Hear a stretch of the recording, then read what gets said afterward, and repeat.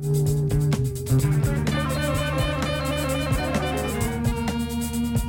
welcome to episode 84 of the Never Iron Anything Comics Review podcast. This week we've got the return of a comics creator, graphic designer, podcaster, and good/bad comics aficionado. Yes, it's only Pete Davis. How you doing, dude? I'm not too bad. Good/bad comics aficionado. Well, we're going to get into that in a minute, aren't we? Yeah. Yeah. How are you finding lockdown? I thought you would... Are you reading as much during lockdown, babes? Or I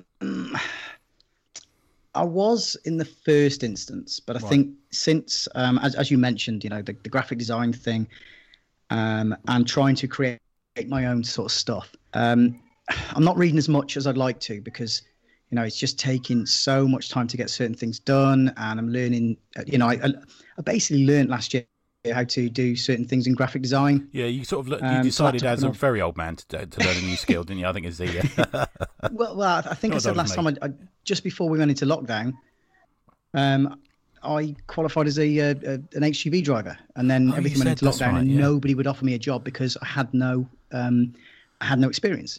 Yeah. So I'm sat there thinking to myself, well, I've got to retrain then, basically. So that's what I did, and so I'm not reading as much as I'd like.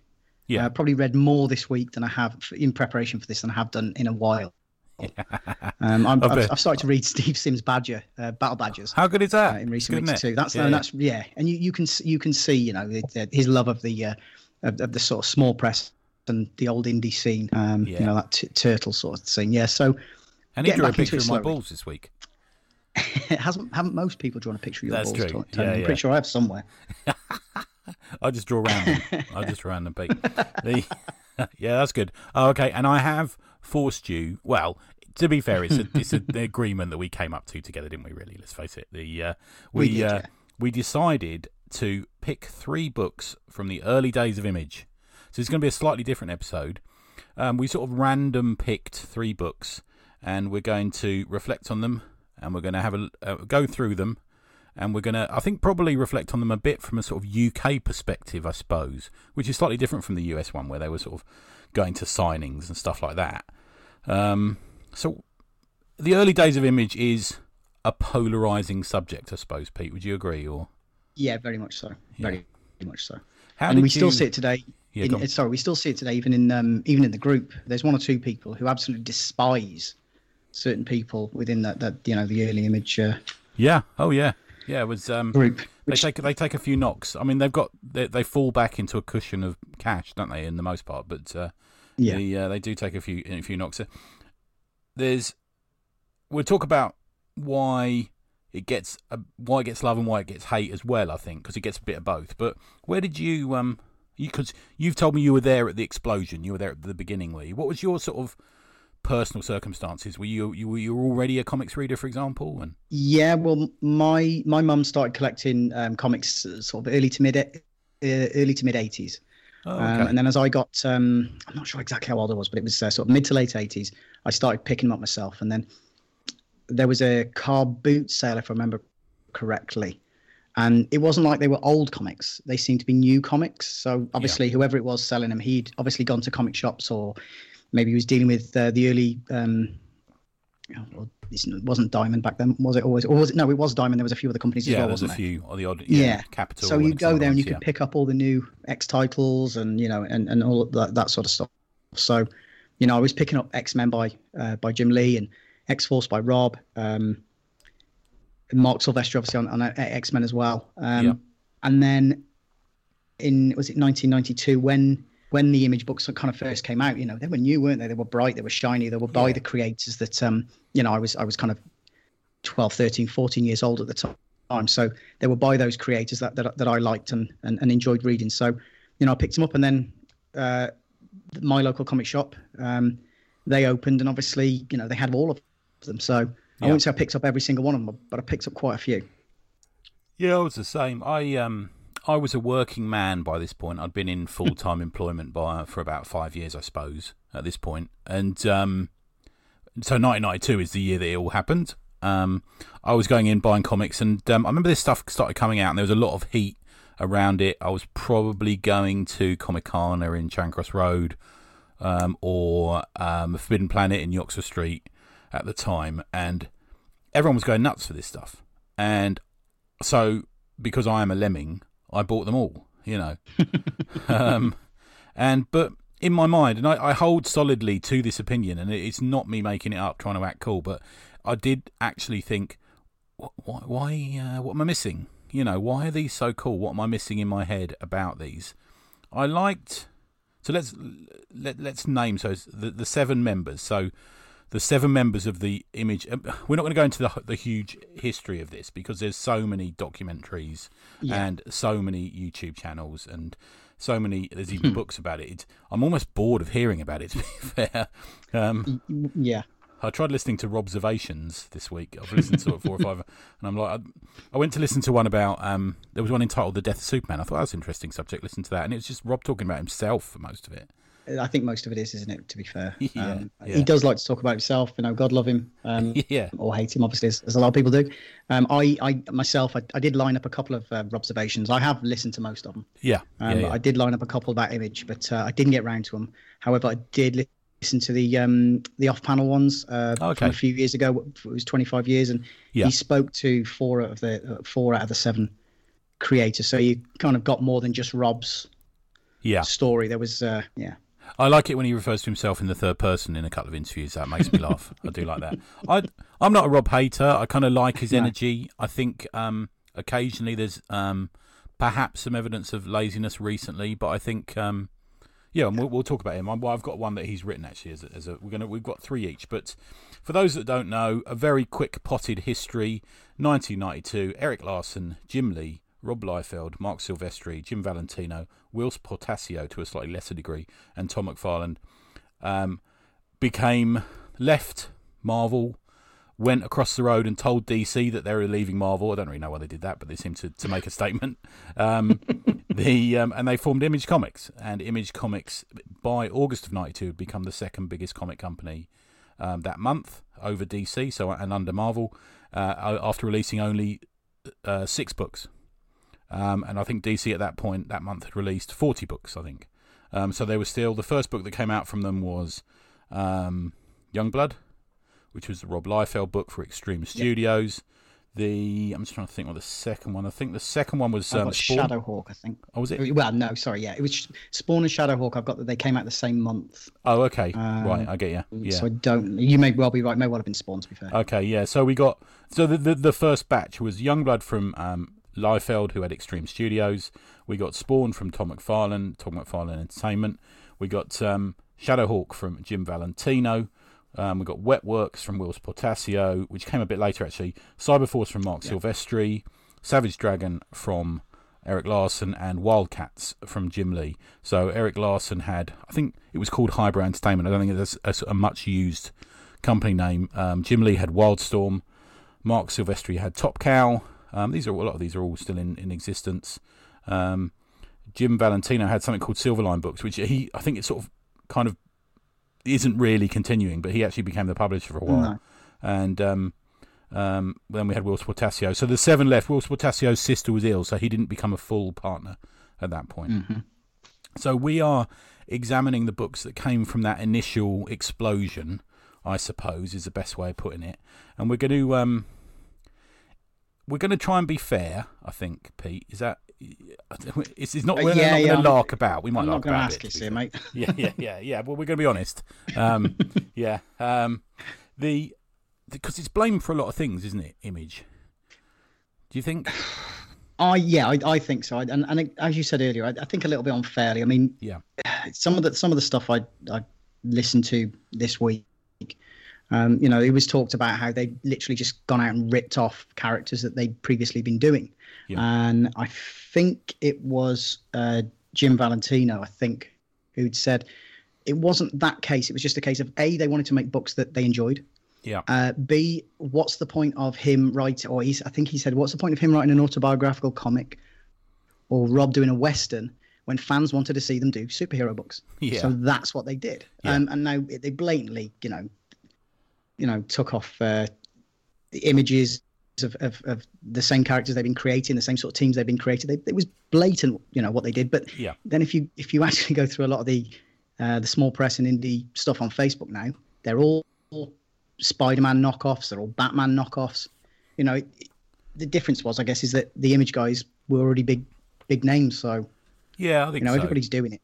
Yeah. I think the one of the big problems they get is they get blamed for the implosion that happened a few years later, where comics, the sales just dramatically dropped, and when you had the hits of X-Men I think X-Men, the Jim Lee book is still the biggest selling comic ever, I think.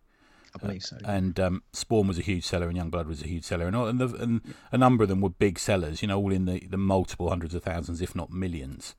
I believe it made them all millionaires off the first books, from what I understand. Yeah, so I remember. Yeah, and I remember there's an interview with Rob where he says he got a $1 million check from Marvel at one point before he left. But there was a number of other factors that played into that implosion. And that was the trading card dealers who came over to comics. So trading card dealers decided, this is there's an easy way to make a quick buck. We've tried it with trading cards. That's sort of beginning to drop out. We'll come over to Marvel, to comics rather. And Marvel had done variant covers. They'd done the Spider-Man, the Todd McFarlane sort of vanity project Spider-Man book, which had 10 covers. It had a platinum cover and a lenticular cover and all sorts in there. Silly, didn't it? In the night, it got silly in the 90s. Yeah, it did. Marvel did the variant covers with the X-Men as well, and you had the rise of the superstar artist over the collaboration, and I think that bounced back a bit when we got the rise of the writer around the 2000s, I suppose. I mean that in essence is what Image were, weren't they? Really, they were the superstar artists. Yeah. So I mean, you can blame them all you want, I guess, but that's as you say, that's the way the industry was at the time. Yeah. It was very much art-led. I mean, some of the early stories, not great, to be fair. Excuse me. But there was also the fact that, as you just mentioned, that there was all the prospecting that was going on. People were going out and I can remember you mentioned Death of Superman. Yeah. On one of Rob's podcasts. I can remember I had friends who went out and purposely bought 5-10 copies. One they'd read, one they kept for themselves in a polybag, and the others they knew they were going to sell at some point because they believed it was going to jump up in price. And I think that's not you can't blame that on Image. No, I agree completely. That was the industry and the people who were coming into the industry partly from the trading card business. Yeah, I agree, man. Yeah, and I think part of it as well was a reaction to I saw it referred to in, I think it might have been the Robert Kirkman documentary we did on Image, The Revenge of the Gloom of the British Invasion. Okay. So we'd had the Watchmen onwards, we'd had the doom and gloom, and this was no, they wanted, and Rob says this multitude of times on different episodes of Robservations. He said he wants comics to be fun again. Kind of did that, did it? I don't know. Well, I mean, one of the books I'm going to talk about, and you talk about that they wanted to get away from the doom and gloom. One of the books I'm going to talk about, I think, went completely the opposite way of that. Right. So I don't know. I think a lot of their books, they attempted to be, realistic within the comics world, I guess. I think they were still feeding off that Dark Knight energy and Watchmen energy in many respects. And they wasn't all happy and smiley comics. They were still looking to kill people. They wanted X-Men on steroids. They wanted X-Men who were prepared to kill. Yeah. Batman, who would kill. That's what they wanted. So I kind of disagree with. I mean, maybe they meant fun. Maybe Rob meant fun by just enjoying themselves. I don't know. Yeah, maybe. Yeah, but I'm not quite sure he made fun comics. The gritty of the Dark Knight and those sort of books did turn up in it, but only mostly in Rob's and Jim Lee's drawn teeth, which were constantly gritted. Yeah, okay. How did characters talk that way? yeah, honestly, yeah. Good. Now we're going to try and find out what we've learned by the end of this, and there's going to be a number. We're going to talk about. Was it just for the cash? There's a few things we're going to talk about, but let's get into the first book. So we've got 3 each. We can do sort of a couple of minutes or 10 minutes on each if we like. However long you want to fancy. Yeah. So what did you want to start with, dude? Well, I'm going to start with Shadowhawk, I think. Okay. Which is obviously one of the original 7 members. Valentino, the older of the group, Jim wasn't he? Valentino, that's right. One of the older statesmen. I looked into, Jim obviously had been around longer than the rest of the guys. He'd been working in comics sort of in the mid to late 70s, I believe. Yeah, he'd been involved in underground comics stuff as well. Yeah. Yeah, that's right. Yeah. So from what I understand, he was good friends with Rob. First and foremost, they were on-off, sometimes studio buddies. Okay, because Rob at together. the time was 23. He was 23 in 92, which is quite something. Yeah. Yeah, and Jim Valentino would have been close to 40. So I suppose in this day and age, there might have been a few questions asked by a few people as to what a 40-year-old was doing hanging around with a 20-year-old. But it was a different time. Yeah. And to be honest with you, I never read Shadowhawk when it first came out. It was one of the books that I didn't pick up. I didn't really know Jim Valentino too much as a creator. I think he, as you say, he mainly did a lot of smaller stuff. Yeah, I'd followed him off Guardians. Yeah, I'd followed him off Guardians, which was a solid run. It was, to me, almost like a flashy Sal Buscema. There was something to that. It isn't the Guardians of the Galaxy we all recognise now from the movies. It was the original line-up from back in the 70s, with a few twists here and there. But it was a good, fun, cosmic soap opera of a book, just a regular book. Quite well respected, but not as huge a seller as something like Spider-Man or X-Men or something like that. No. Okay. Right. So it wasn't something that I knew too much about. And one of my best friends, he picked it up. I know that for certain because I really do remember the cover. The cover obviously it's all black background with Shadowhawk and the picture of the helmet in sort of shiny, embossed silver, with a bit of red around the eyes, and it was you can tell it the signatures down here, although they're not really signatures. It says Valentino and then Liefeld, which inside it does mention that Liefeld inked it, and I think you can see that because of the scratchiness of the inks. But in my opinion, when I looked at those original 7 covers, this one to me really stood out. Yeah. Because all the rest of them, they were generic Team X type poses. They were generic, Spider-Man pose. Spawn kind of was. Yeah. Whereas this one was a little bit different, I think. And maybe the fact it was shiny and embossed. We were going for that embossed cover thing, weren't we, at the time? Yeah, we were mugs to that one. We were, yeah. So it really was like the first time I'd ever read Shadowhawk, to be honest with you, other than when they did there was a crossover, wasn't there, where they all did each other's books. Rob did an issue of it, so I read that one. But that was Shadowhawk Zero, which I think was something like the 3rd series. So that was the one that came with the coupon, didn't it? You had a coupon, you could send it off, and you got a comic sent to you, I think. All the Zero issues. Yeah, okay. Yeah. I don't remember.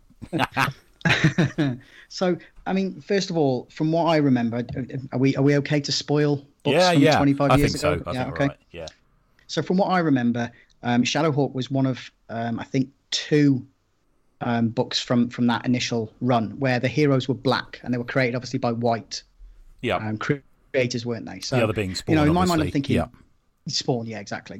Kind of quite progressive in some respects. That Valentino, especially being older, had decided to go for a black superhero. Although in the first issue, well, to be honest with you, the first trade or the first 4 issues, it doesn't really tell you who the character is. It doesn't actually explain straight out. So this is the guy. And he is shown in this first issue. Paul Johnston, who is Shadowhawk. But throughout the first sort of 3 issues, they attempt to make somebody else seem like he's Shadowhawk. Okay, right. So I'm not looking into it. I'm looking at the art style. To me, is, as I say, wasn't a big Jim Valentino follower. I do see that kind of underground look about his art style.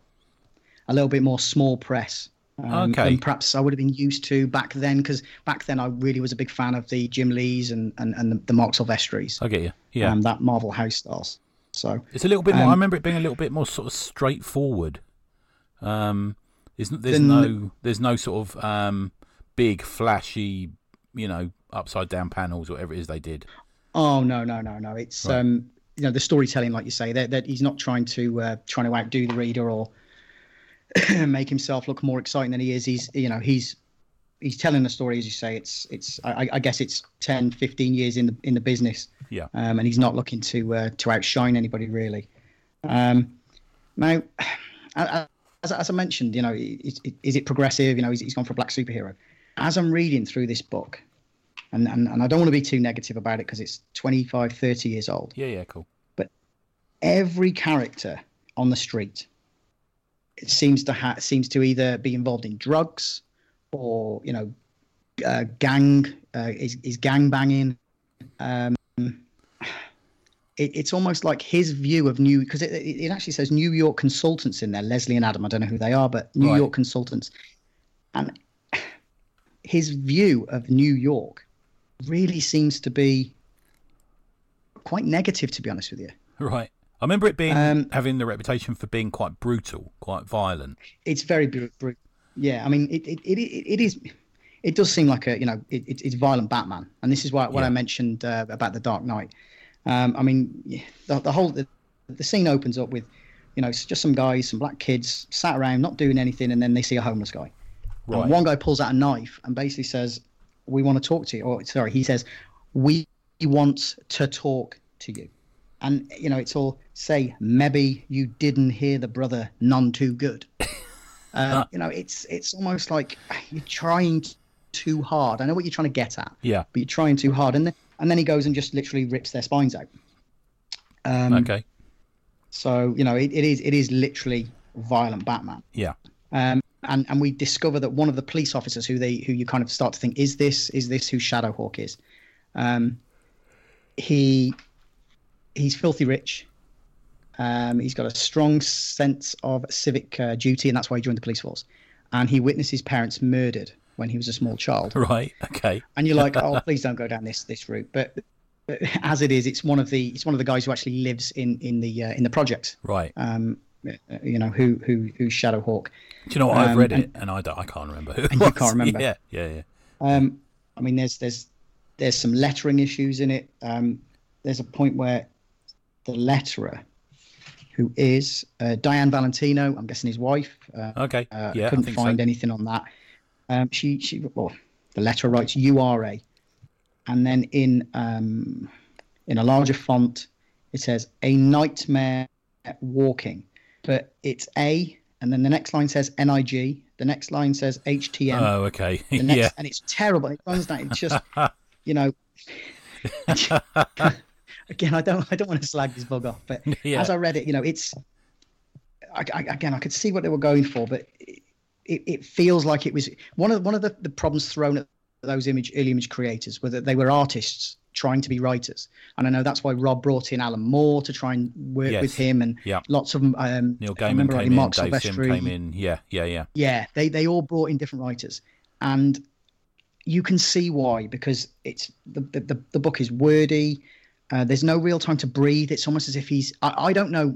This is again nothing against Jim Valentino. I'm wondering whether, because he was thought to be the weakest of the seven, that he felt like he's got to come out running and can't take his time. Right. When we talk about some of the when people talk about some of the Kirkman books, Kirkman can take 5 issues and not do anything within the story. Yeah. And then the 6th issue, because it's the back end of the trade, something exciting will happen. Yeah. Okay. But he seems to know that he's got that time, whereas I don't know whether Jim felt like he didn't have that time, so he had to come out running. I think that's something they all talk about, isn't it? I think they all talk about there's oft quite, I think of every documentary I've heard, one of them has said, we were all brothers, but we had the competitive nature of brothers, so we were all looking to outdo each other. And I think that must include getting books out, because I know that nearly everyone fell behind, didn't they, at some point or other. And because they got so embroiled in the business side of it and running multiple books and running multiple companies and all this sort of thing, but maybe that's part of it, dude. Yeah, maybe. And as I say, it is a play on wanting to be kind of like Batman from what I can see. But there's an awful lot, in my opinion, of stereotyping the characters. There's a guy who used to be a DA and one who used to be a Wall Street broker. But now one of them is a street hustler. It's that sort of thing. Everybody who is in these projects on the street they are sort of every sort of trope, every sort of stereotype that you can imagine. That's what he's kind of gone for. Yeah. You know, and it's, I don't know. That's what I struggled with a little bit. But maybe that was comics for a while, wasn't it? Do you remember every time a street gang would turn up, it would be very racially diverse, and the white geezer would either be a biker or a punk. The black dude would be a pimp of some kind. You know, it's like that. The Chinese dude would do martial arts. You know, it was a bit like that. Even in movies, it was a bit like that for a while, wasn't it? You know, it was sort of everything was this sort of stereotype cliche in a gang, and you know, street thugs. You know. Yeah. True. Yeah. Cool. True. Nice one. Off the blocks. Nice one. And I'm going to say, I don't know if you agree with me, not the worst of the bunch. No, probably not. Certainly not out of those 7. I mean, as I say, it's not terrible. It's the storytelling's a lot better than some of the other 7, especially. Yeah. I'm going to go. And he obviously tries to misdirect people as well. So yeah, I get you. Yeah, no, I was aware of that at the time. Definitely, when I was reading it, I do remember that. Yeah, a bit of mystery sort of thing. I'm going to go slightly off the 7 and go with a creator who they got in, who's a friend of Jim Lee's, as I understand it. And this is a book called Hellshock, issue 1 by Jay Lee, no relation. It came out in July '94, so you know a year or so after the big front of books came out. Story and art by Jay Lee, colours by Jose Villarrubia, computer colours by David Larks, letters by Richard Starkins at Comic Craft. It's actually only half a comic. It's one of the things that immediately got me wound up about it is it actually finishes before you get to the staples. Okay. Yeah, and then it becomes 1, 2, 3, 4 pin-ups, and then you get a look at the original Hellshock tale, which has subsequently been banished to hell. And there's this sort of splash page heavy Sin City homage, 4 pages of comic, which is obviously the original concept for it. And then it goes into adverts. So you get a Stormwatch advert, you get some article written about Image, you get a Savage Dragon advert, Cyberforce action figures advert, you get Booth. I don't know if you remember, that was a sort of comedy character. You get a Pit advert, you get a Prophet advert, you get a Shadowhawk advert, there you go. You get a Youngblood Battlezone 2 advert, you get an Image t-shirt advert, you get a Spawn issue 24 advert, and you get a Hellshock issue 2 advert on the back. Now, it's of the pages, there's probably maybe 6 that are splash pages. 1 is a double splash page of just a face. I think it's the one I sent you, isn't it? Did I send you that one? Can't remember. Yeah. Yeah, with this sort of flame in the front of it. That's the one. Yeah, it's $1.95 to buy at the time. It's Daniel is the son of an angel and a human. Of course he is. He'll need his powers to save his mother from being dragged to hell while she is being seduced into a cult. You get 3 issues in the 90s. Well, you get 2.5 issues, to be fair, if it's like this. And it's finished in 2005, believe it or not, when it was collected by Dynamic Forces in companion with Image. I like Jay Lee. I bought a comic by him only yesterday. I like his stuff. I like his style. I think I probably, if I was honest, would say I prefer his covers to his interior work, but I do enjoy it as well. Yeah. He went to art school. I did a little digging. He went to art school for around 3 months. He's now an utterly, completely different storyteller compared to this. I was chatting to Vince about it, and Vince says, "Oh, I hated his work back then, but I really like it now." I agree with him around that. Really? Yeah. Okay. He originally, if you look at his Wikipedia page, it claims that his first story was a Marvel Beast story in Marvel's The Beast story in Marvel Comics Presents 85 to 92, before he went on to Namor and replaced John Byrne on art duties. It's not actually. He had a friend who was an inker for DC, a sort of journeyman inker, and who had spilt ink on the pages, and he had to redraw a page from Young All-Stars for DC and was never credited. In fact, I don't think DC knew he did it, but he recounted it in this interview I saw. He drew Namor. Was a substantial change, significant change on Namor at the time, from being this quite clean-cut Namor as a businessman, John Byrne vehicle, and it just went wacky for me after that. Did you read any of that, dude? Or no, I didn't. I mean, my my introduction to Jay Lee would have been. I do actually own an issue of Hellshock, but I think it's a later on issue, maybe number 7, something like that. Okay. But my introduction to Jay Lee would have been one of the X books. I think it was X Factor. Yes, he did. He went on to number X Factor. 85, 86, something like that. And you mentioned his covers. Those covers. It was around the Executioner's Song sort of time, if I remember rightly. Yeah, that sounds it about involved right. Bishop and who was the other one? Cable, I think. And they were fantastic covers. They were so. I mean, there was so much ink in them. They were so gritty. Yeah. And as you say, very difficult. It's very different, I should say, to what we see now. Yeah. But no, those covers, I fell in love with those covers. Yeah, he did. He did some Youngbloods. Did some Wildcat stuff as well. Yeah, I think. Youngblood Strike File. He did 3 issues of that. 98, he went on to do Marvel's Inhumans with Paul Jenkins, which is still considered quite a classic, and is a great book. Yeah, I think I've got that somewhere as well. Yeah, he did some. That's the Marvel. Is that Marvel Knights or something like that? I think it is, man. Yeah, it's the early days of Marvel Knights. Knights. I think. Yeah, exactly right.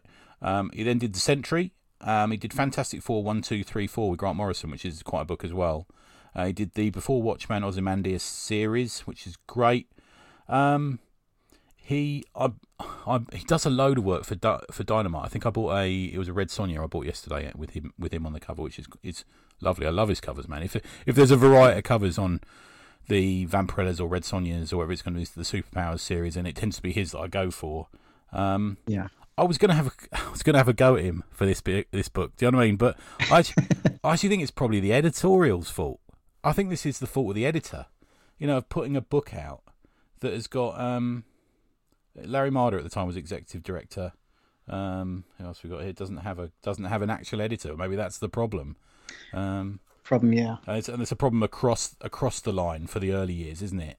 Yeah, oh god, yeah, definitely. Yeah, why you would buy a comic that's 10, 12 pages and the rest is literally filler. I think that 10 sort of pages is the sort of thing Jim Lee can manage every year now, isn't it? So yeah. I mean, it's pretty bad, yeah. Yeah. I really like him. I watched a couple of interviews with him today, and he's the sweetest dude. He's a lovely dude. He got dogpiled on Twitter a year ago or something, didn't he? I think by Tom King and Heather Antos and a few people for. Did he do a book for someone connected with Comicsgate or something? He drew a cover for. Oh, it was one of the main people in. Was it Cyberfrog or something like that? Is that the Van Sciver book? Is it? I think so, yeah. Now, and I'm pretty sure it was him who said he's not on social media. He doesn't do social media. It was just a case of somebody offered him a job. Yeah. And it was just a cover. You know, he's not interested. And yeah, as you say, Tom King just rips him apart without knowing anything because they were working together, weren't they? That's right. He was doing a cover for Rorschach, wasn't he? I think. Yeah. And he said, "Don't bother picking this cover up." And Jay Lee just went, my dog has just died. Yeah, I haven't had my phone on all day. Cat. Yeah. Yeah, I haven't had my phone on all day. I don't go on social media. If you check, I do not know anything about Comicsgate. And he got an awful lot of responses saying, "How can you not know Comicsgate?" Well, funnily enough, one of my best friends, who's a big comic fan, doesn't do social media very much. Yeah. And he didn't know what Comicsgate was either. So it just because I know what Comicsgate is doesn't mean that everybody else does. So yeah, I know. I think sometimes we forget these things. That not everybody is on Twitter 24/7. All due respect to Tom King, whose work I have enjoyed in the past, he used to work for the CIA. Yeah. Comicsgate or the CIA, Comicsgate or the CIA. I'm not sure who's been the worst historically, but yeah, I agree. And I think he just did it as a job. Yeah, and I think it was a bit unnecessary because he is the nicest guy ever. Yeah, so I'll buy his stuff. This is stylistically very strange for him. The first page is 4 vertical panels of bloodied handprints with a sort of narration going on, and page 3 is a close up on a door handle.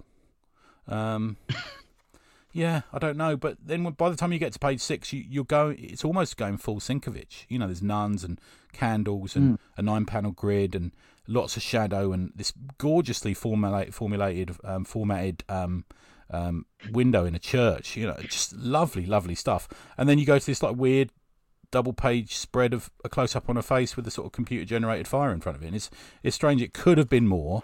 I blame editorial for going, no, we need a whole issue. It needs to be like this.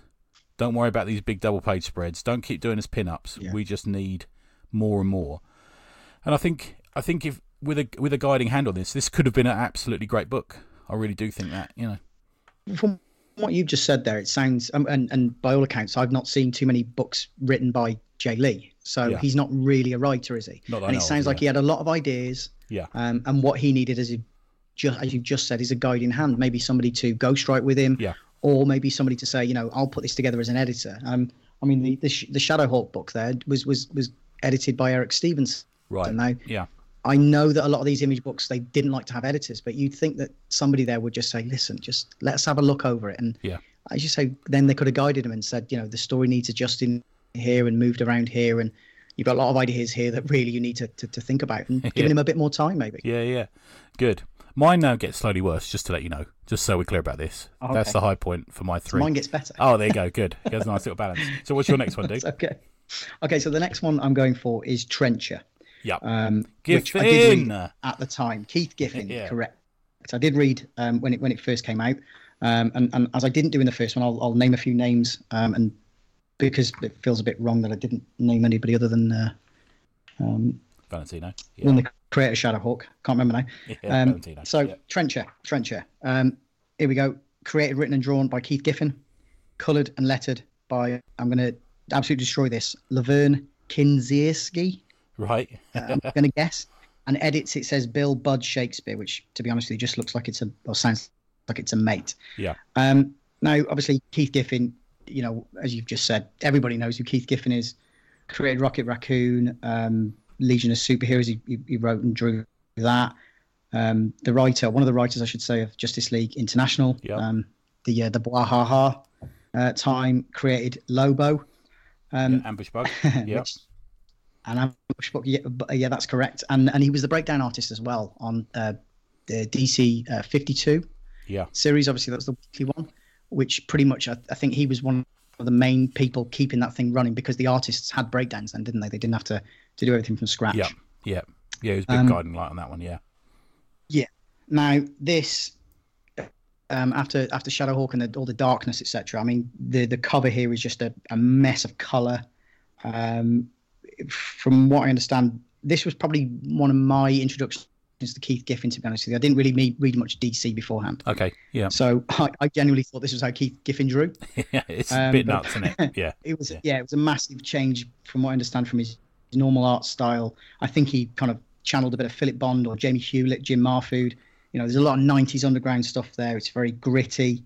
I think it's there's detailed elements of Jeff Darrow in this book.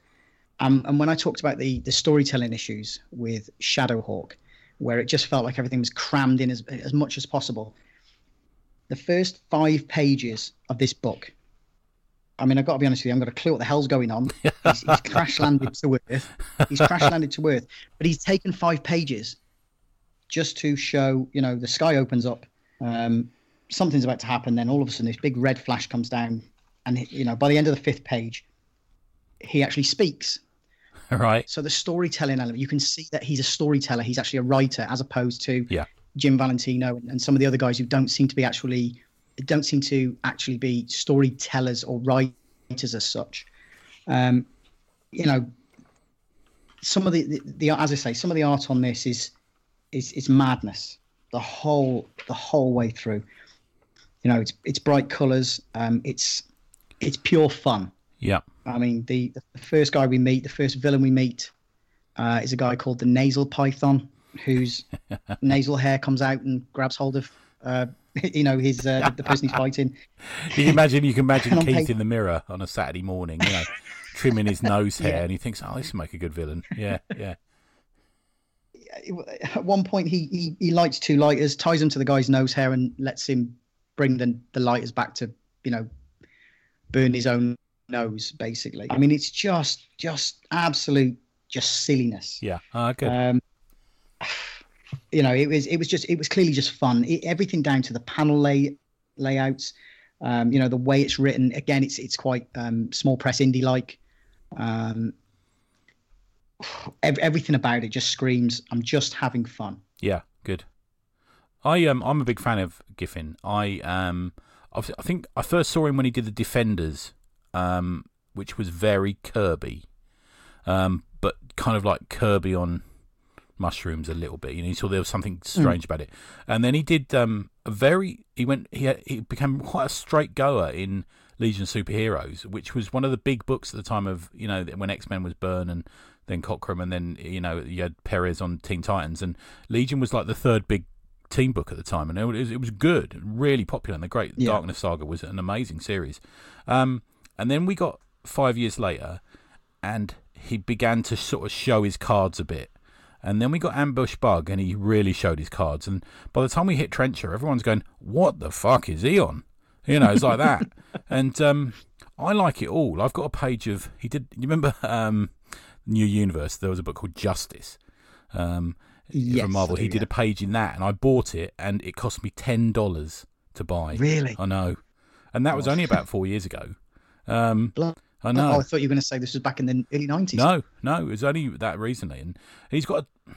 I was speaking to John Suntress at New York, and we were actually talking about Giffen and saying, is he here? And I said, well, I haven't seen him on the list. And he said, I don't think he's here. I'd really like to interview him.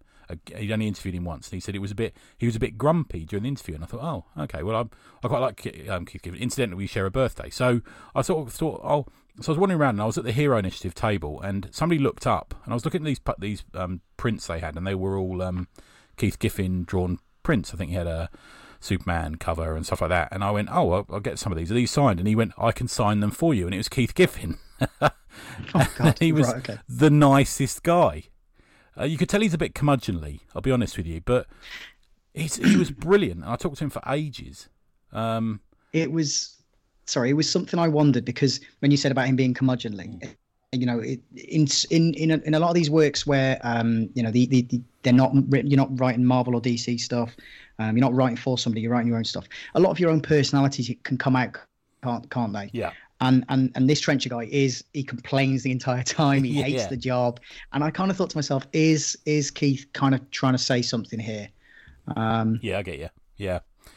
Is he the character in some ways? Good. What? Well, let's move on, because we're 45 minutes in and we haven't got to. Sorry, that's all right, man. That's me, So my next one is from March 1993. And it's Splitting Image #1, based on an idea by Rob Liefeld and written and drawn by Don Simpson. Art, story, and lettering is by Don. The editor was Eric Stevenson. Colours by Hilary Jenkins. Available currently on eBay for the full price of £2. It has been collected. There was 2 issues. It got collected as part of the 25th anniversary thing in 2017, so you can actually get it. Unlike a lot of this stuff, which just isn't available on Comixology or anything, or in reprints, a lot of it you just don't see. Don Simpson was best known as the creator of Megaton Man, if you remember him. He started at Kitchen Sink between 84 and 86, known to satirise human superheroes in he had X-Thems and Yarn Man. Self-published his comic Bizarre Heroes. Quite supportive. Eric Larson was quite supportive of him, and they did a crossover with Savage Dragon.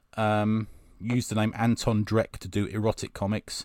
He did a comic called, probably one of your favourites, Pete, Wendy Whitebread, Undercover Slut. Let's jot that one down. That sounds all right. Yeah. It's basically lampooning all the 7 heads of Image Comics in a kind of cracked magazine style. Page 1 is a spaceship, which is kind of like the Image spaceship, and they have sort of analogues for the. So you've got Lotus G. Oh God, that's like painfully slightly racist. I don't know. And he says up and down the page you've got all these characters who are basically analogues of the character. So he's obviously meant to be Jim Lee. Don't you think I know the fantastic capabilities of the Marginal Seven, which is what they're calling them in this?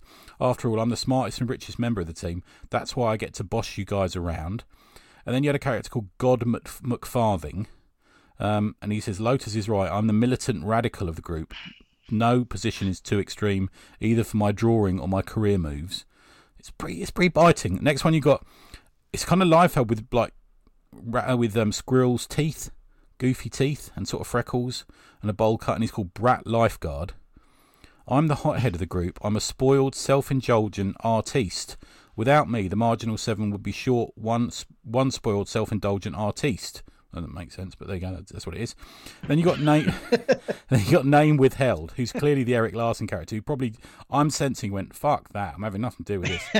And it's just like a white globe for a head, and it's called Name Withheld. I'm the loose cannon of the group.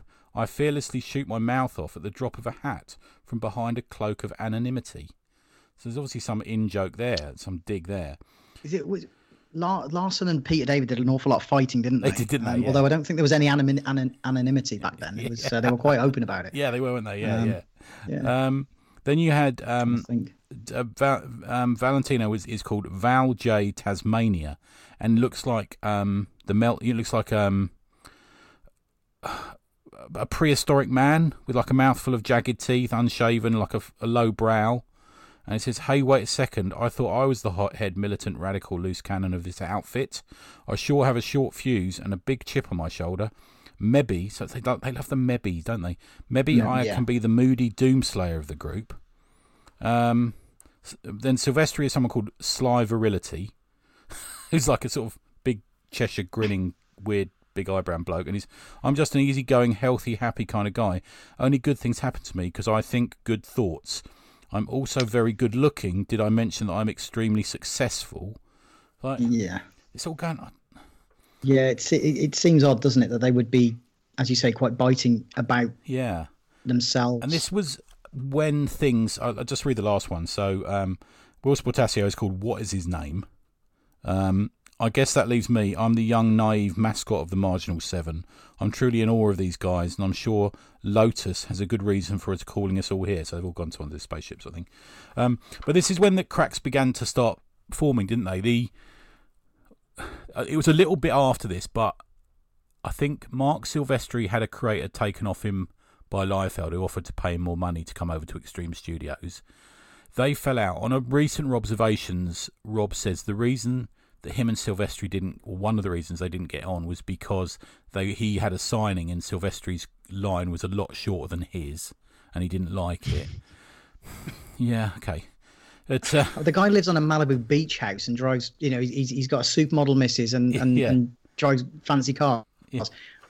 I don't think he's going to be upset about, and that was at the time as well. Yeah. I don't think he's going to be upset about Rob. Yeah, exactly. Getting along a line. But this kind of starts okay. I mean, it's full of in-jokes that you probably wouldn't have understood as just an average reader, but I kind of look back and is a document of the relationships and the time and stuff, and there's little parodies of them and about... They keep calling, what's his name? It's not Rob Liefeld, is he? He's Brat Lifeguard.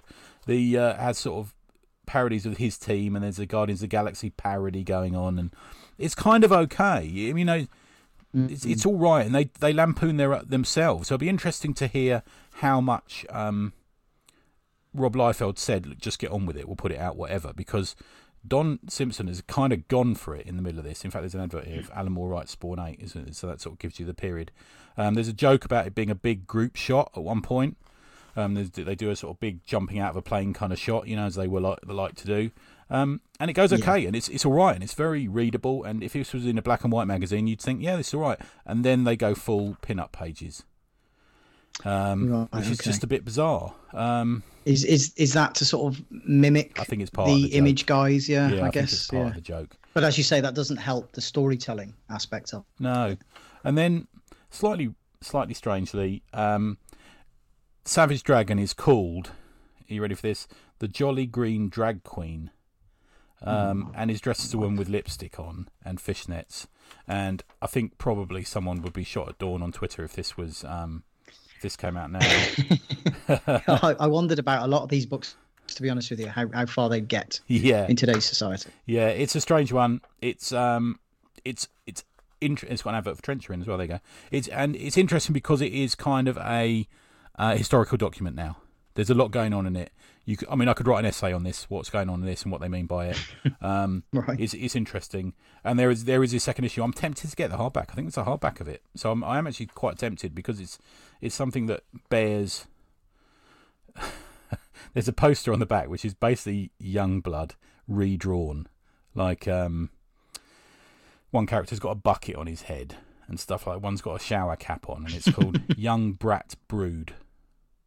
And he's drawn it. Liefeld's drawn it. Look, so he's in on the joke. Yeah, it does make me wonder, because Liefeld likes to think he's very funny. Yeah. That he was the guy who was really in on it. Yeah, could well be. And everybody else really wasn't. I can't imagine Todd being too happy about certain things. No. I don't know. And to be honest with you, when you mentioned Wills, I mean, the whole reason for Will stepping away from this was because of his sister being ill. Yeah. You know, I don't know, that feels a little bit below the belt, to be honest with you. It really does. Yeah. So that's my one. That's an interesting one. Yeah. So what's your next one, dude? Okay, so the last one I'm going to go for of my three is, I think it came out around the same time as Trencher. Okay. And it's Larry Stroman and Todd Johnson's The Tribe. Right. I've not read this one. No. So Larry Stroman, I looked them up. Larry Stroman obviously came up through American Flag. He did some backup stories, and then he worked for a lot of stuff for Marvel. Okay. And I knew him from X Factor when he was drawing with Peter David. Right, okay. That's when I remember Larry Stroman. Whilst Todd Johnson, I couldn't find anything of. And I think that's one of the reasons why this book didn't really go anywhere. From what I understand, this was pretty much his only comic book that he's drawn. He was interested in writing poetry, from what I understand before, so I don't know whether he was friends with Larry. And then he seemed to have left comics to raise his family, and his family owned a long-term care home or facility in Michigan. Right. Okay. And he's now, it would seem, writing books again. Although from what I saw, I think they're personal sexual stories or something. I'm not entirely sure. These. Yeah. Didn't really go. Yeah. But yeah. So Todd Johnson did the story. Larry Stroman the story and art, and we've got Joe Chiodo on color, who became quite a big colorist within Image, from what I remember. Mike Heisler on lettering. Wendy Fowkes was a colorist assistant, and Ollie Optics was the color separator. Again, it doesn't look like there was an editor in here, but I don't think this is a terrible book, to be fair. Okay. Apparently, Tribe #1 exceeded 1 million copies sold, which was the largest, and still is, I believe, the largest selling African-American created comic of all time. Oh, nice. Cool. However, a year after that, Image started culling books, which may well be, it was sort of 94, 95, and may well be, as you mentioned earlier, when the cracks started to happen. Yeah. And this was one of them, because only one book had come out. After that, they started Axis Comics. The pair of them did, which I believe brought about 2 more issues. Okay. And then there was kind of a change in the relationship between the writer and the artist. Increased production costs. There was some creator apathy, I'm guessing, with Todd Johnson, because it seems like he wasn't really in comics, was he? So maybe he just kind of thought, this isn't for me. And then Good Comics brought out issue 0, which was apparently the final issue of the series. But I only own this first one. Now, I was a big fan of Larry Stroman's art. He drew people of color quite well, as opposed to just drawing white people colored black or brown. Yeah, I get you. You know, when you open this book, on the credits page, there's a lady of color with a large derriere. Now, if we think back to, you know, when you're reading your X-Men, she would have been exactly the same. Storm is the same size as Jean Grey, just differently coloured, isn't she? Really? Yeah. Okay. So, you know, but yeah, there's a lot of threads going on in this book. It introduces sort of these bad guys, these European international. I think they're called Europe Pan. They're acquiring businesses, but they're super powered, and they acquire it through nefarious means. There's the Tribe, who are this group who seem to hang around in gyms a lot and like to beat people up. Yeah. You know, using their superpowers. There's also there's this new club called the Hype opening, which when it first started, it's just an empty warehouse, but the guy who is running it can sort of change reality. All of a sudden, it goes from being an empty warehouse to being a tangible nightclub. Right. Okay. And it's it's the place to be. And there are groups after this guy, the Hype. It doesn't really explain why. There are 2 or 3 kind of gangs after him, and this tribe kind of coming to try and save him. It doesn't really explain why, and there's a lot of threads going on. Yeah. And I mean, that was kind of a trademark of a lot myself, of these. I mean, what studio was this with it? Do you know?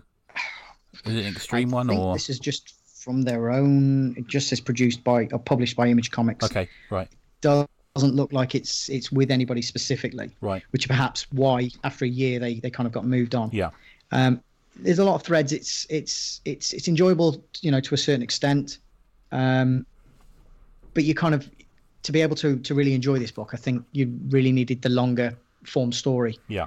And it does look like they obviously there was an awful lot of problems, and so they did tie these threads up, but I'm guessing it probably wasn't tied up as well as they'd like to, and certainly not in the manner that they probably. Yeah, I remember seeing it on the shelf. Place. I remember seeing it on the shelf in the shop, but I didn't actually pick this one up. Yeah. Okay. Yeah, as I say, I think I'd started to collect. I'd started to go to the comic shop at that point. We'd been going there for about a year, I guess, and the likes of Trencher and the Tribe came out, and they were cool new books from Image, and at the time I'm a 14, 15-year-old. Of course, I'm going to pick them up. Yeah, I get you. Yeah. Oh, cool, interesting. Well, we're going to go full Extreme Studios for my final one. It's Troll #1 from December 1993. It's got a wraparound cover. Creator writer was Rob Liefeld. Pencils Jeff Matsuda.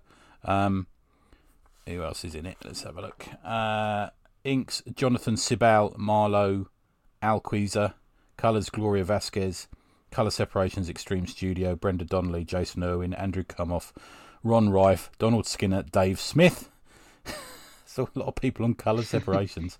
Letterer Kurt Hathaway, editor Eric Stevenson. So Stevenson was with Extreme at the time, wasn't he? So this was the period where they had the who's the character from Youngblood, the big rock creature? I'm forgetting his name. Badrock, yeah. They had the huge Badrock costume, didn't they? They used to walk around conventions. They built a spaceship. They bought a spaceship, didn't they? They thought, this will be good because fans could sit in it and have photographs and stuff. And then they realised it was too bulksome, too bulky to travel to conventions with. So they sold it to a paintballing centre down the road. Yeah. So this is full on. There was a lot of complaints at the time of inkers being sent stick figures because Rob was all over so many different titles and this sort of thing. And this does suffer from some interesting, let's call it, art. Troll is a kind of Wolverine clone. He was a member of Youngblood. Bartholomew J. Troll. He's male. He's 3 foot 4 inches and weighs 59 kilos. He was born in 1006 BC. He is. I don't know why this is the case, but apparently he's always covered in blue fur, but he shaves it to appear more human. This one does stink of. He must dye it as well. Sorry, mate. He said he must dye it as well. Dyes it grey. He's grey. Yeah, exactly. I did wonder that. Yeah. This kind of stinks of the some of the Extreme Studio stuff at the time, which does sound like they're just playing with made-up action figures, and they just make stories up on the trot. He has superhuman strength and agility and decelerated aging. He's a troll who decided to fight evil in the Great War, the First World War. His first appearance was Image Zero in 1993. It's just bizarre. I'm gonna read you some of the dialogue that Rob has written. So there I was, WUZ, back on Amazonia, the legendary Isle O Paradise. I hadn't been in that neck of the woods since I'd been a teenager, and they booted me and my friends off the isle for pissing in the lake. If it weren't for business, I'd cleared steer these parts, but man's and it goes on like that. He's trying to give him an accent. Is Rob confused between a troll and a leprechaun, because he sounds kind of Irish in that to me? Excuse me. Yeah, it's a strange one. It's the famous one, isn't it? I often quote Troll as the comic that if you go in London, for those who haven't been there is the British Film Institute on the South Bank, which is a bit hoity-toity, arty kind of restauranty area. And they have a book market there. If you can buy in Hemingway's first edition Hemingway and all this sort of thing. And in it they have a big couple of boxes of comics. And I used to walk that way home, and I occasionally used to stop and look through the comics. And Troll, I remember issue 1 of Troll was £7 in that. Jeez, just so they can catch the tourist out. Well, you can probably pick Troll up for 50p at a comic mart. It's a strange one. He sort of, I think it's basically him telling about stories to people of various things he's done. It's a kind of Indiana Jones thing going on with him. He's always always looking for stuff, and he finds this gold globe thing, and he sort of falls through places, goes underwater, and ends up coming out of the underwater in front of a sort of damsel, couple of damsels, and whoever's drawn it. Never seen Men before. Sorry, man. You've never seen Men before, Yeah. or she's get very, very weirded out by men. In fact, she shouts "A man," and in big letters.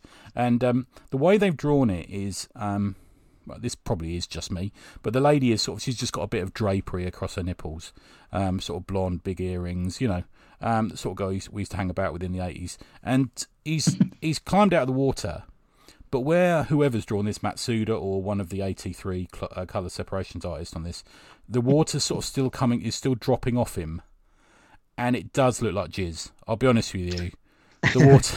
I hadn't thought about that. Yeah, it does.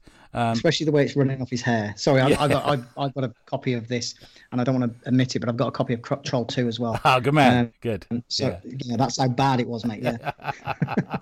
And it's a strange one. It's kind of, for me, whenever anyone talks about peak Extreme Studios, I kind of think of Troll. It's just the one that you think, In the back, there's a talent search page. Extreme talent search, because they were basically grabbing people left, right and centre, weren't they, Extreme? They were so busy. Yeah. They were just looking for people. And some of these young kids who go in would make a lot of money. Yeah. And I think the way they worked really is that you were basically just kind of tracing off Rob anyway. Yeah. Because he just wanted clones, didn't he? That's all he wanted. That's right. I mean, I believe Jeff Matsuda thankfully decided to go into animation. Yes, exactly instead right. of staying with the comics, because, I mean, yeah, this is just bad. I was going to get into that. So Jeff Matsuda works mostly now in animation. He worked on the Jackie Chan Adventures cartoon. He actually submitted Wildcat samples to Extreme and Wildstorm, and Rob was the first person to grab him. He drew Brigade as well, which is another sort of Extreme Studios job. Youngblood Tuds, and he drew New Men as well. I don't know if you remember New Men. It's actually, there's an advert. I've got the first 10 plus issues of that as well. Was there that many of it? Bloody hell! At least, yeah. I was searching through just to pick up some issues just earlier on today, just to have a look, and I've got at least 10 issues, I think, of New Men. Oh wow, okay. He later worked at Marvel on X Factor, Wolverine, Generation X, and Avengers. He did worked on the Hulk versus Wolverine cartoon, if you remember that. He also worked on Kaboom at Awesome Comics. So Awesome is the comic company that Rob made after Extreme. And we'll talk a bit about that in a minute. But he's there's quite a few drawing practicals of him on YouTube. If you look him up, this is how I draw this character and this is how I draw it. He seems like a nice guy. I think he's clearly very happy in animation and completely away from the diabolicalness that was Troll. So yeah, he probably got paid a pretty penny for it, though. He did. He probably did. Yeah, probably cried all the way to the bank. Yeah, from what Rob tells us. From what Rob tells us, he paid more in drawing a full issue of a comic than some people get in a year, from the way Rob talks about it. So yeah. Now we could spend all night quoting Rob, but one of the a couple of quotes I might say is one. He said, "We broke the mold of very static storytelling," was a phrase he uses. Okay, well done. And he refers to his time in Extreme as being in the zone, which is quite interesting. I don't know what zone he thinks he's in. Rob talks about his time there and how so what happened was him and Silvestri fell out, as I understand it. It's sort of much talked about on documentaries and podcasts by them. And he was going to leave.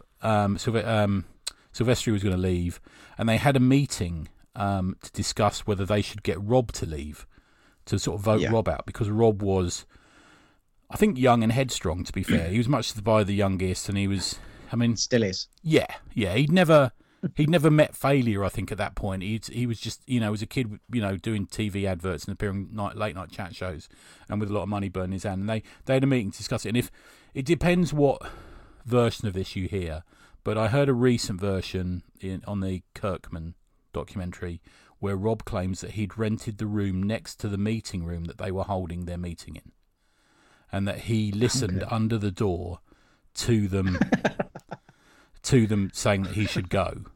But then the story continues that he then sent them a fax to tell them that he was resigning anyway. Now, I've not heard the bit about the meeting room, but Rob himself, I think in one of his episodes of Robservation, said that he'd already decided he was going. Yeah. And there's proof that shows this, because he'd already taken out, he'd already put book it an ad in something or something along these lines anyway. Yeah. So it was definite that he was already going. Yeah, it's a weird one, isn't it? Because why did he fax them if he was in the next room? He could have just slid a note under the door or left a note in reception. Why did he have to fax them? And how do you fax somewhere from the place you're at? Yeah. And how do you know what their fax number is? Yes, exactly. If they're not in their normal offices, if they rented an office somewhere to. Which leads me on to say that this is a much talked about period of comics history. A 5-6 year period. I'm going to say it's over talked about. There seems to be. If you look online, there's the Image documentary with the famous one that was the Kickstarter one, the crowdfunding one, which I watched and enjoyed and learnt stuff from. Then we had the Kirkman one. There's a Sci-Fi Wire one.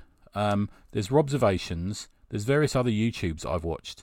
It's just talked about to death. It wasn't the first time people did that. If you look at the Paco book that we talked about with Tom Stewart a few months ago, but the Spanish cartoonist did exactly the same. Yes. Yeah. Is it called Daytime of the Cartoonist? I'm forgetting now. I'm blanking on it. But it's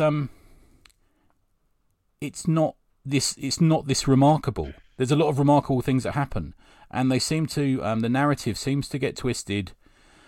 I heard Todd talk about it was all. It might have been the documentary pushing the emphasis, pushing the rhetoric, the narrative, but he was talking about it being because of Kirby, and I'm looking at him watching this. I'm thinking, no, it was because of money. That's how I felt about it. Yeah, the thing you said about Kirby, one of the interviews I was listening to today, and it may well have been Todd. He uses the same the same story, that it was all about how if they did this to Kirby, they'll do it to anybody. And I mean, Todd is very bitter towards the big two. Yeah, he's the one who's never returned, who's never gone back yeah, there. Yeah. He despises them. And when you say that we're overhearing this story, I think there's two reasons. I think in this country, and the UK scene, why we hear this story a lot, and don't hear about something like you say the Spanish story, is because we have been so wrapped up in US comics, in US society for so long that we haven't been interested in what's been happening in Europe. Most of us don't have a clue about. We don't have a clue about the Bond Destiny. We don't have a clue about the scene over there, but we know everything about America. There's also the fact that the likes of Rob keep bringing it up, so they keep, when it falls out of it's disappearing. Oh, he's back to tell us again. He's very vocal. He likes to make sure everybody knows what he's done, who he's created, etc., etc. Yeah. And when you talk about the fact that we don't really know what went on, I listened to 4 interviews today with the same interviewer. And Rob said that he took out in the Comics Buyer's Guide an advert for his new book, which was going to be called The Executioners. Oh, so this is when he was at Marvel, wasn't it? Yeah. When he was at Marvel and he got threatened, yeah. Eric said the book was called The Exterminators, and Jim Valentino called it something completely different, The Extremists. Right. So okay. they can't even decide what the book was called themselves, to be perfectly honest with you. So I think that's why we get, it's just like everything else. You and I will finish this podcast, and in half an hour, I'll remember certain things that we've spoken about, and you might remember it slightly differently. Yeah, I can't remember what I did yesterday, mate. Do you know what I mean? It's like, yeah. Exactly. Yeah. So when you meet, when you remember it, some of us are misremembering things. You might remember the tone differently, etc. So I mean, I think this angle the whole is breakup thing. It's nice. Occasionally, we do see them being honest. So Todd, in one of the interviews I saw, said we did take advantage of the consumer, and I think that's plain. I think they did. Yeah. I mean, you've just got to look at Hellshock. They put out half a comic because they knew that people would buy Image books. And I think there was that advantage taken of us. And it did set back comics. It really did. And it did cause an implosion because of this financial, which they may not have started, but they certainly participated within, is this financial boom that we're still feeling the effects of now. People still say, I bet you keep comics in your loft. And that's not how it works. There should just be these consumerables that kids read. And you roll up, put in your back pocket and you read in the train. Same as they do in Japan. Tony, I'm still seeing people, today on groups in Facebook with comics that have literally just come out this week saying, is this worth slabbing or not? And you're thinking, read the fucking thing. Yeah, just exactly. read the fucking thing. Yeah. I can't remember who was telling me the other day. It might have been Jason Wilson was telling me that there's a tradition in Japan where if you get off a tube train, you hand a comic to the person getting on the tube train. I think that's marvellous. I think that's brilliant, you know. Definitely. Yeah, there used to be comics and pornography was all that was in my hairdressers, you know, my barbers. That's what I used to read, you know. Yeah. The thing is, though, you can't do that now because they're so expensive, comics. You know, it's like you're remortgaging your house if you get off every train and give somebody a comic book. Yeah, you will. Yeah, you're like the this millionaire giving out things, aren't you? Yeah. So, I think there is that. I think they. I don't believe the narrative that they are heroes. I believe the narrative that what they did possibly did resonate for creators' rights onwards, but they did. It wasn't all. Oh, look at me doing this marvellous thing for comics. You know, certainly if I need to make, I should be making more money, someone says to them, you know. I think we look back on it with a nostalgia factor, I think, as well. Definitely. If I gave, my son's a early 20s comic reader, if I gave him Troll, he'd think I was nuts. Yeah, because he's used to the sophistication of Preacher or Why the Last Man or, you know, something like that, you know. They do have an energy to them. I think it is fair to say there is an energy to them, and I don't think they'd have succeeded without that. There's a girl called Rodriguez. She's in the Fast and the Furious. I forget her first name. Michelle Rodriguez. And she said, I wrote it down. It says their legacy, and she's sort of saying it wasn't the craft, it wasn't the storytelling. Their legacy was their balls. And I thought that's the best way I've heard it. They had like balls on them to go off and just start a business, which happens in all worlds, doesn't it? You're doing it yourself, you know. Well, no, exactly. Yeah, it's I guess it made news, as they keep saying, because the 7 of them were at the top of their game, or 5 or 6 of them were. Yeah.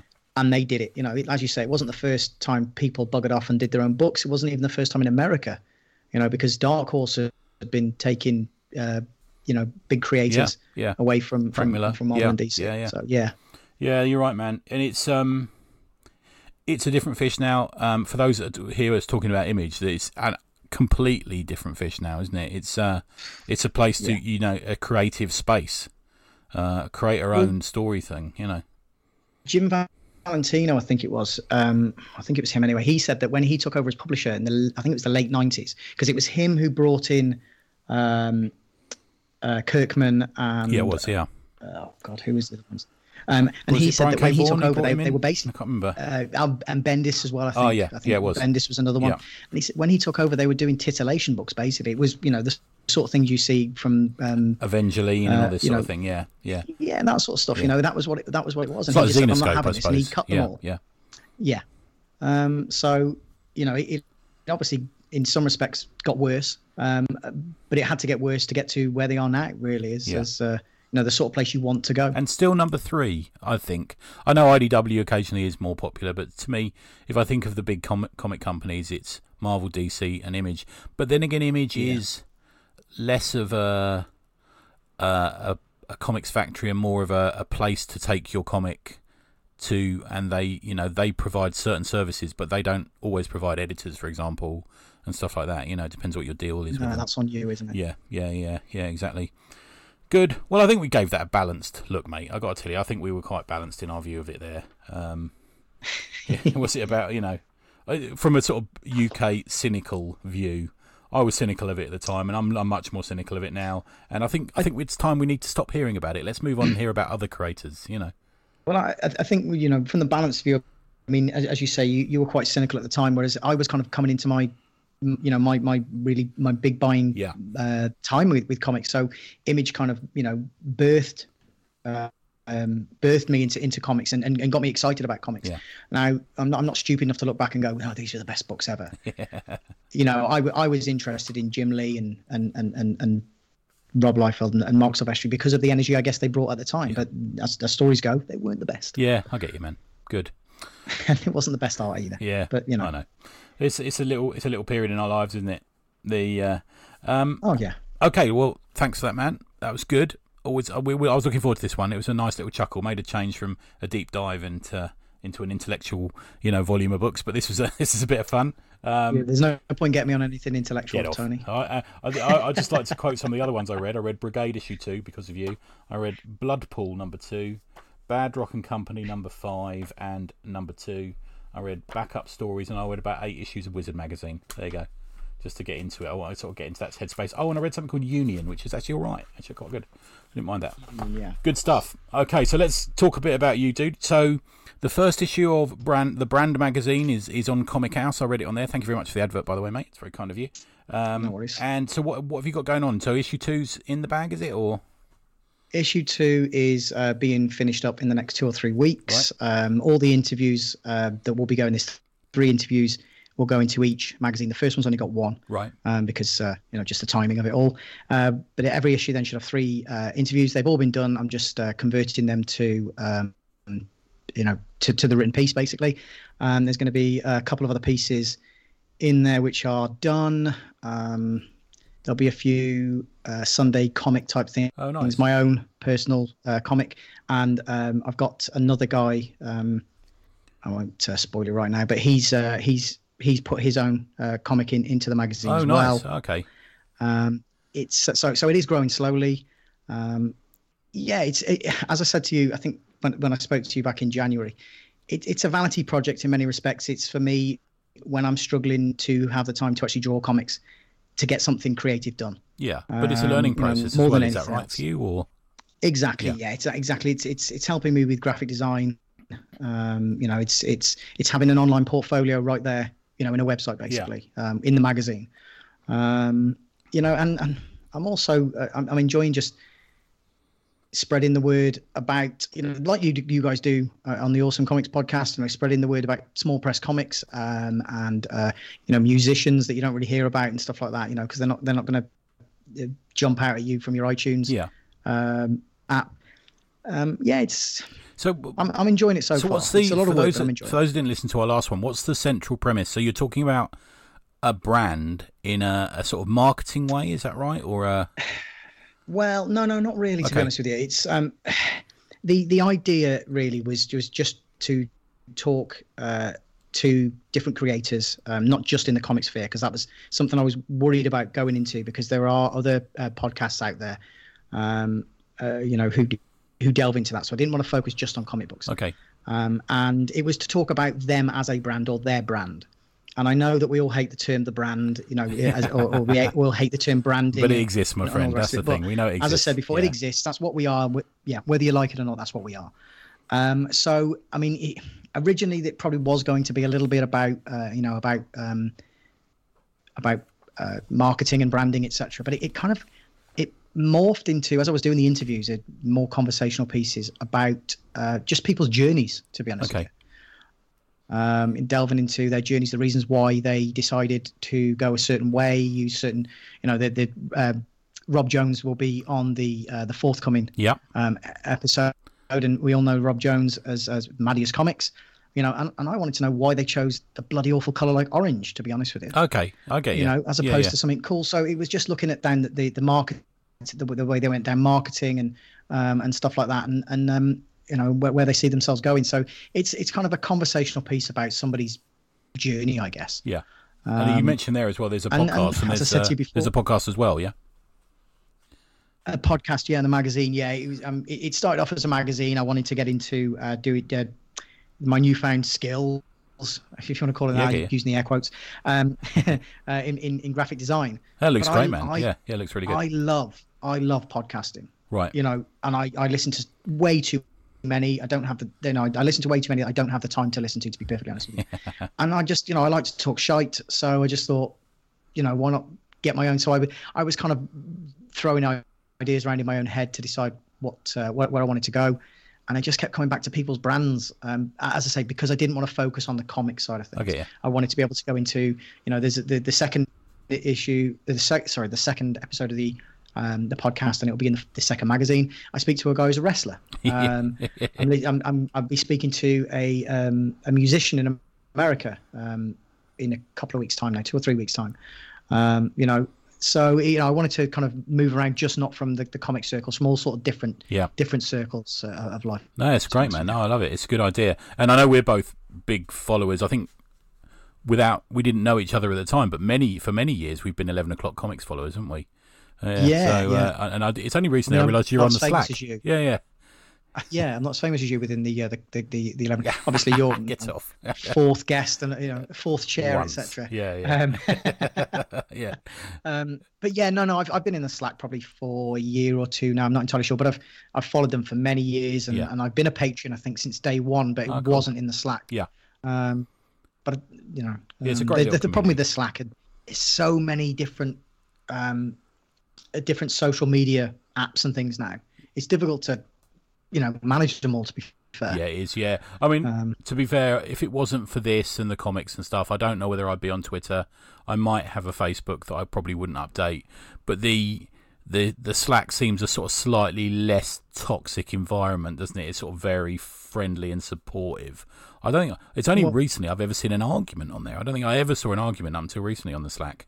Yeah. Yeah. Well, I missed that argument. I'm a bit gutted, to be honest with you, because you wake up and you have a little look and it's all that kicked off and you're like, what? But they've deleted it all. Yeah. But you know yourself, obviously, because of your Patreon with Tribute Press, that you can manage what goes on in there. Yeah. So if you don't want somebody in there, if somebody is becoming a problem, you can say this isn't happening. Yeah. You either we're not trying to control anybody here, but it's a case of if you want to spout off right-wing nut job theories, that's fine, but do it in your own time and your own, not here.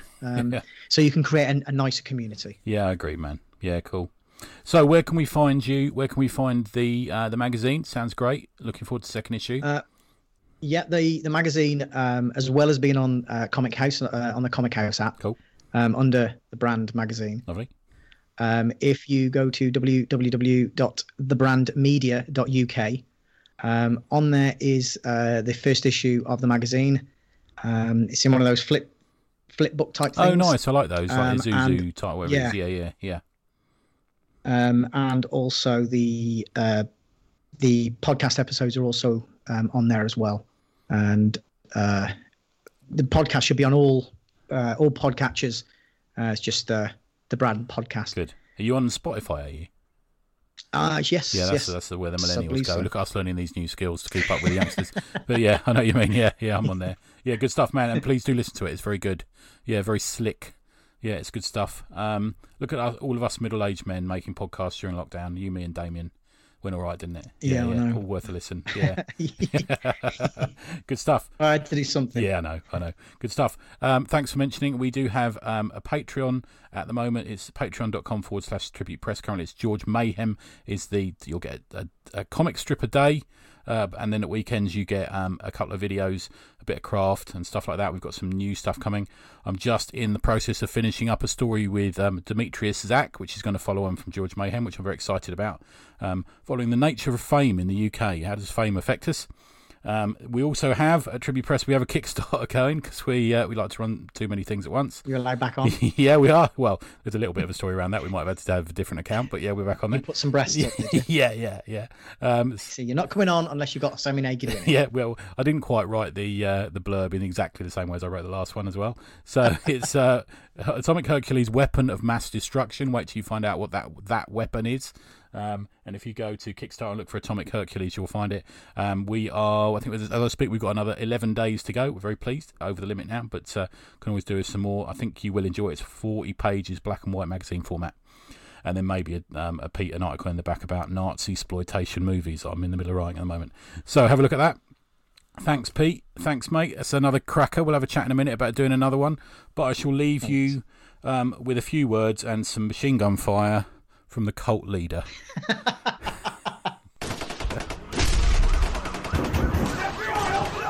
Look, I told Brother Esmond not to. He just went out there and he did it. I told him not to piss off the federal agents. Now they're shooting at it. Hi. Welcome to the Cult of Q. I just wanted to say thank you for your membership. It has been gratefully enjoyed, and we have been gratefully enjoying your money and having an awful lot of sex. Yes, we do. Sex at the Cult of Q. And just ignore the noise outside. Everything's fine. Everything's okay here. Please don't forget to send cash or check to the P.O. box below. Thank you.